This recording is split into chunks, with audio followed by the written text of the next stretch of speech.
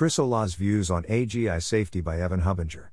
Welcome to the Nonlinear Library, where we use text-to-speech software to convert the best writing from the Rationalist and EA communities into audio. This is Chris Olah's Views on AGI Safety, published by Evan Hubinger on the AI Alignment Forum. Note, I am not Chris Olah.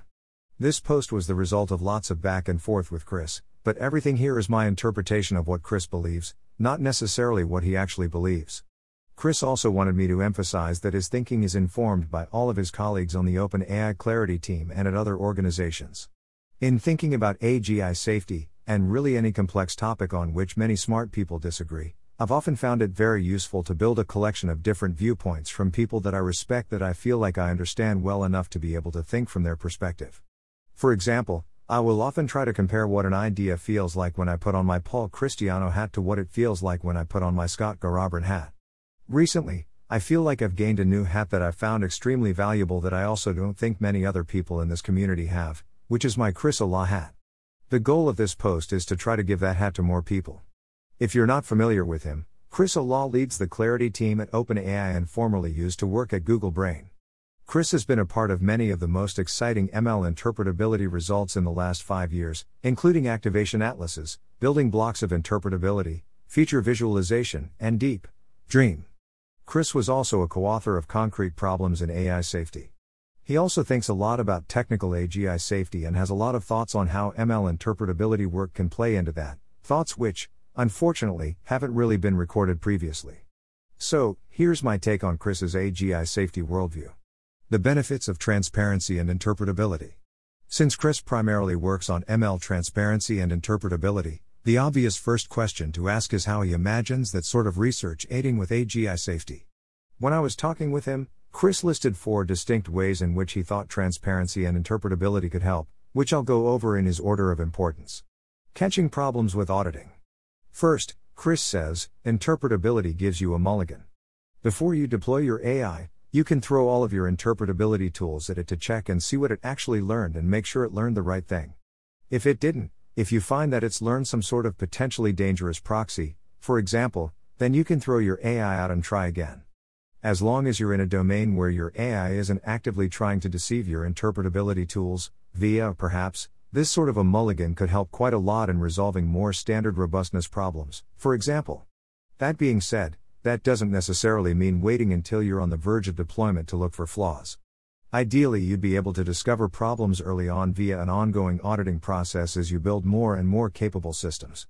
One of the OpenAI Clarity team's major research thrusts right now is developing the ability to more rigorously and systematically audit neural networks.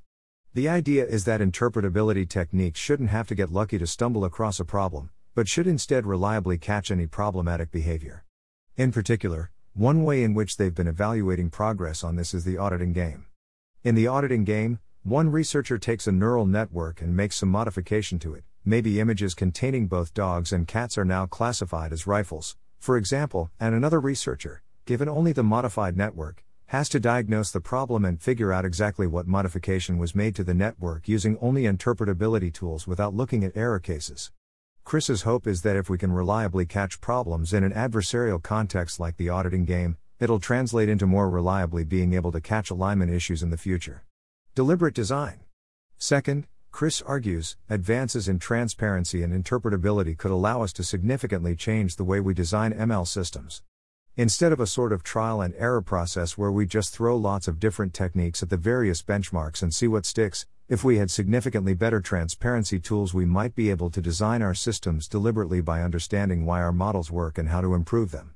In this world, because we would be building systems with an understanding of why they work, we might be able to get a much better understanding of their failure cases as well and how to avoid them.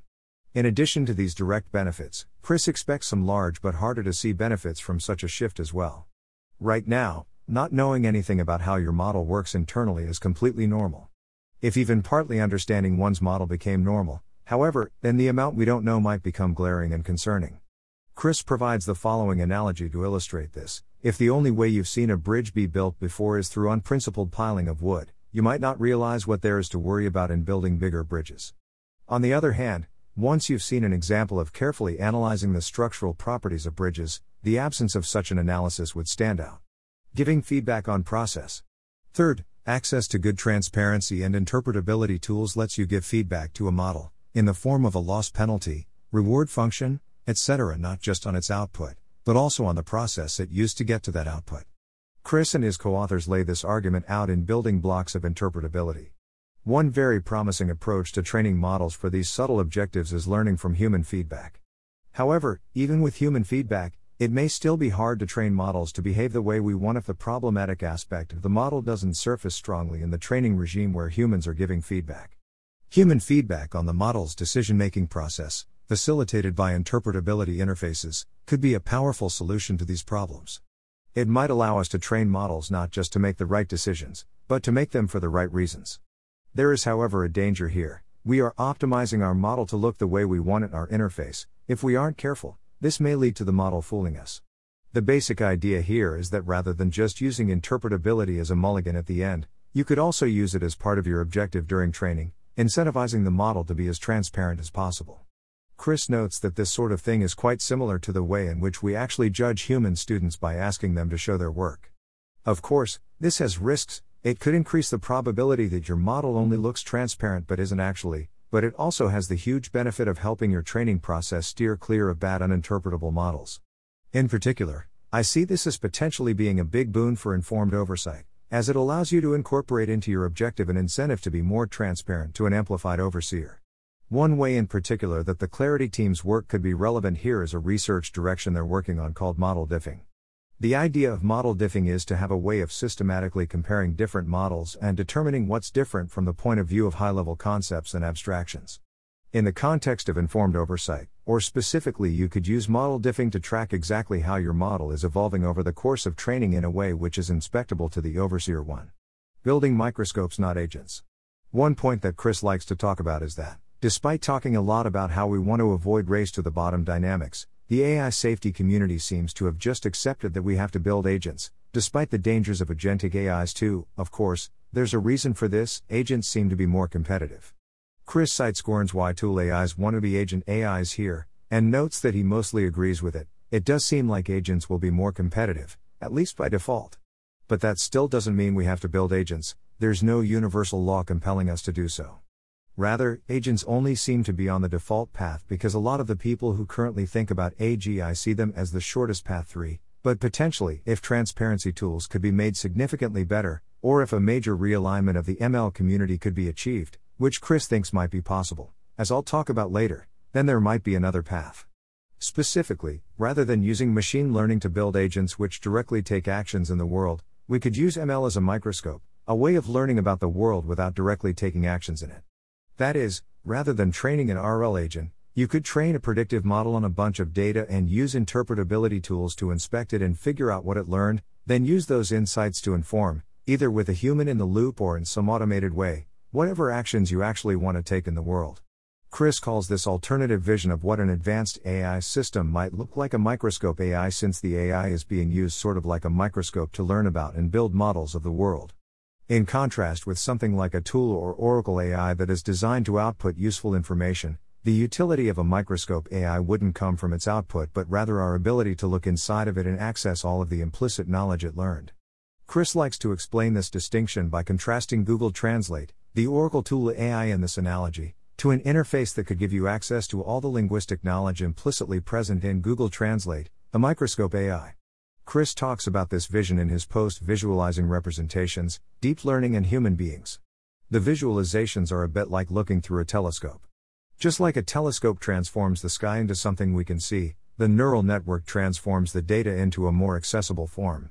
One learns about the telescope by observing how it magnifies the night sky, but the really remarkable thing is what one learns about the stars. Similarly, Visualizing Representations teaches us about neural networks, but it teaches us just as much, perhaps more, about the data itself. If the telescope is doing a good job, it fades from the consciousness of the person looking through it. But if there's a scratch on one of the telescope's lenses, the scratch is highly visible. If one has an example of a better telescope, the flaws in the worse one will suddenly stand out.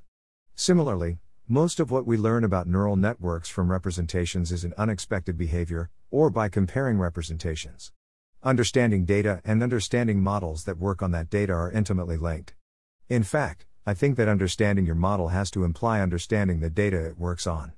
While the idea that we should try to visualize neural networks has existed in our community for a while, this converse idea, that we can use neural networks for visualization, seems equally important, and is almost entirely unexplored.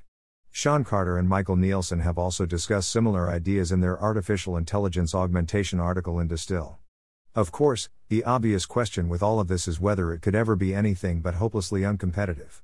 It is important to note that Chris generally agrees that microscopes are unlikely to be competitive, which is why he's mostly betting on the other routes to impact above. He just hasn't entirely given up hope that a realignment of the ML community away from agents towards things like deliberate design and microscopes might still be possible. Furthermore, even in a world where the ML community still looks very similar to how it does today, if we have really good interpretability tools and the largest AI coalition has a strong lead over the next largest, then it might be possible to stick with microscopes for quite some time. Perhaps enough to either figure out how to align agents or otherwise get some sort of decisive strategic advantage. What if interpretability breaks down as AI gets more powerful? Chris notes that one of the biggest differences between him and many of the other people in the AI safety community is his belief that very strong interpretability is at all possible. The model that Chris has here is something like a reverse compilation process that turns a neural network into human understandable code. Chris notes that the resulting code might be truly gigantic, for example the entire Linux kernel, but that it would be faithful to the model and understandable by humans.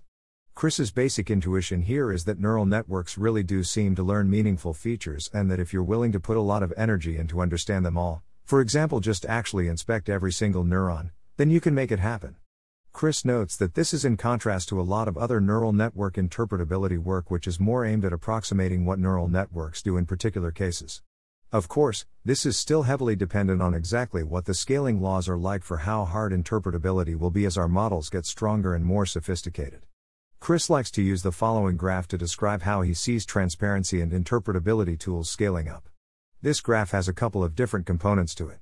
First, simple models tend to be pretty interpretable, think for example linear regression, which gives you super easy to understand coefficients. Second, as you scale up past simple stuff like linear regression, things get a lot messier.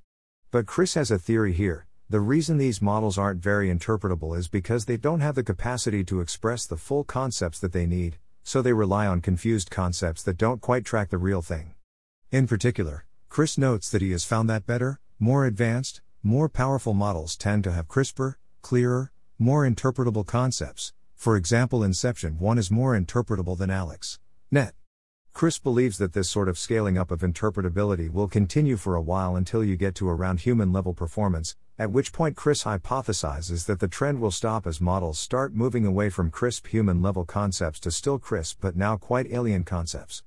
If you buy this graph, or something like it, then interpretability should be pretty useful all the way up to and including AGI, though perhaps not for very far past AGI. But if you buy a continuous takeoff worldview, then that's still pretty useful. Furthermore, in my opinion, I think that the dropping off of interpretability at the end of this graph is just an artifact of using a human overseer. If you instead substitute it in an amplified overseer, then I think it's plausible that interpretability could just keep going up, or at least level off at some high level. Improving the field of machine learning. One thing that Chris thinks could really make a big difference in achieving a lot of the above goals would be some sort of realignment of the machine learning community. Currently, the thing that the ML community primarily cares about is chasing state-of-the-art results on its various benchmarks without regard for understanding what the ML tools they're using are actually doing. But that's not what the machine learning discipline has to look like, and in fact, it's not what most scientific disciplines do look like. Here's Chris's vision for what an alternative field of machine learning might look like. Currently, machine learning researchers primarily make progress on benchmarks via trial and error. Instead, Chris wants to see a field which focuses on deliberate design where understanding models is prioritized and the way that people make progress is through deeply understanding their systems. In this world, ML researchers primarily make better models by using interpretability tools to understand why their models are doing what they're doing instead of just throwing lots of things at the wall and seeing what sticks. Furthermore, a large portion of the field in this world is just devoted to gathering information on what models do, cataloging all the different types of circuits that appear across different neural networks, for example 4 rather than on trying to build new models 5. If you want to change the field in this way, there are essentially 2 basic paths to making something like that happen. You can either get current ML researchers to switch over to interpretability deliberate design microscope use, or Produce new ML researchers working on those things. Chris has thoughts on how to do both of these, but I'll start with the first one. Chris thinks that several factors could make a high-quality interpretability field appealing for researchers. First, interpretability could be a way for researchers without access to large amounts of compute to stay relevant in a world where relatively few labs can train the largest machine learning models. Second, Chris thinks there's lots of low-hanging fruit in interpretability such that it should be fairly easy to have impressive research results in the space over the next few years. Third, Chris's vision of interpretability is very aligned with traditional scientific virtues, which can be quite motivating for many people, even if it isn't very aligned with the present paradigm of machine learning. However, if you want researchers to switch to a new research agenda and/or style of research, it needs to be possible for them to support careers based on it. Unfortunately, the unit of academic credit in machine learning tends to be traditional papers, published in conferences, evaluated on whether they set a new state-of-the-art on a benchmark, or more rarely by proving theoretical results. This is what decides who gets hired, promoted, and tenured in machine learning. To address this, Chris founded Distill, an academic machine learning journal that aims to promote a different style of machine learning research. Distill aims to be a sort of adapter between the traditional method of evaluating research and the new style of research, based around things like deliberate design and microscope use, that Chris wants to see the field move to. Specifically, Distill does this by being different in a few key ways. Distill explicitly publishes papers visualizing machine learning systems, or even just explanations improving clarity of thought in machine learning. Distill's expository articles have become widely used references. Distill has all of the necessary trappings to make it recognized as a legitimate academic journal such that Distill publications will be taken seriously and cited. Distill has support for all the sorts of nice interactive diagrams that are often necessary for presenting interpretability research. The second option is to produce new ML researchers pursuing deliberate design rather than converting old ones. Here, Chris has a pretty interesting take on how this can be done: convert neuroscientists and systems biologists. Here's Chris's pitch. There are whole fields of neuroscience dedicated to understanding all the different connections, circuits, pathways, etc. in all different manner of animal brains. Similarly, for the systems biologists, there are significant communities of researchers studying individual proteins, their interactions and pathways, etc. While neural networks are different from these lines of research at a detailed level, a lot of high-level research expertise, for example epistemic standards for studying circuits, recurring motifs, research intuition, may be just as helpful for this type of research as machine learning expertise. Chris thinks neuroscientists or systems biologists willing to make this transition would be able to get funding to do their research, a much easier time running experiments, and lots of low-hanging fruit in terms of new publishable results that nobody has found yet. Doesn't this speed up capabilities? Yes, it probably does, and Chris agrees that there's a negative component to that, but he's willing to bet that the positives outweigh the negatives. Specifically, Chris thinks the main question is whether principled and deliberate model design based on interpretability can beat automated model design approaches like neural architecture search. If it can, we get capabilities acceleration, but also a paradigm shift towards deliberate model design, which Chris expects to significantly aid alignment. If we don't, interpretability loses one of its upsides. Other advantages like auditing still exist in this world, but also doesn't have the downside of acceleration. Both the upside and downside go hand in hand, and Chris expects the upside to outweigh the downside. Thanks for listening. To help us out with the Nonlinear Library or to learn more, please visit nonlinear.org.